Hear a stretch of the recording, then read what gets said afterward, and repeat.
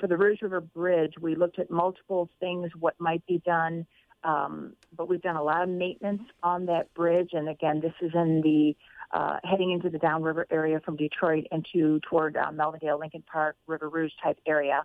It's about a 1.5 mile bridge. It's the largest bridge in the state square footage wise. It's bigger than both Mackinac and Zilwaukee in square footage. So it's a pretty huge project. We've been doing a lot of patching of the potholes on the surface for quite some time, and we've also done a lot of maintenance on the supports that hold up the bridge. And that support structure, we believe, will still be good for another 50 years or so. So based on that, we know that if we invest our money on the deck and the driving surface, we can do work on that then that'll equally be good for maybe another 50 years. So we think that's the best value. That alone, just that piece of the puzzle, is going to be about $80 million. And we'll begin spring 2017 doing the building. And it is going to take a couple of years. Our current plan at the moment is that we will allow traffic to go northbound over the Rouge River Bridge, but then southbound traffic will have to be detoured. We have more options for southbound traffic than we do northbound. The work will begin sometime early 2017, and we hope to have that completed by the end of 2018. What is the possibility of using the Fort Street Bridge as a detour for southbound traffic? Well, here's the thing, is when we have about maybe 38 million people a year use the I-75 Fort Street Bridge. That is a lot more traffic than what you would be able to handle on a surface route like M85.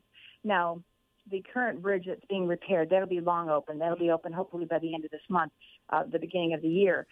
So that is going to be access for locals. Local people will know they can use Fort Street, just like some locals will know they can use 94 and M39.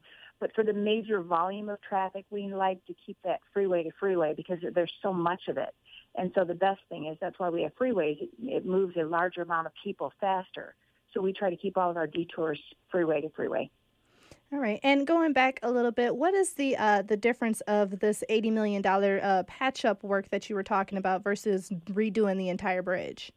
Well, if you were to redo the entire bridge, that would mean you would be from the ground up, which if you look underneath the bridge, you see supports, piers that hold up the roadway that drives over the water. If we were totally to replace something like that for that entire more than 1.5 mile stretch, we're getting close to $300 million. Obviously, that's not money that we have, but we also don't necessarily need that because we've been doing a lot of maintenance on those supports and those piers over the last 20 years that we know they're going to be in good shape for many decades to come. And you said it could take a couple of years to do this work. How long exactly do you know? Well, we're going to begin the work sometime in spring 2017. And because we've got 4 lanes of traffic, both directions, and we've got 2 shoulders on each side. So 8 lanes of traffic and 4 shoulders. It's a huge bridge. We expect the first year we will be working on one direction, but we're going to leave northbound traffic open. The second year we'll come back and we'll do the opposite direction, but we will be moving it around as we're working on a bridge. So it's expected to take 2 construction seasons.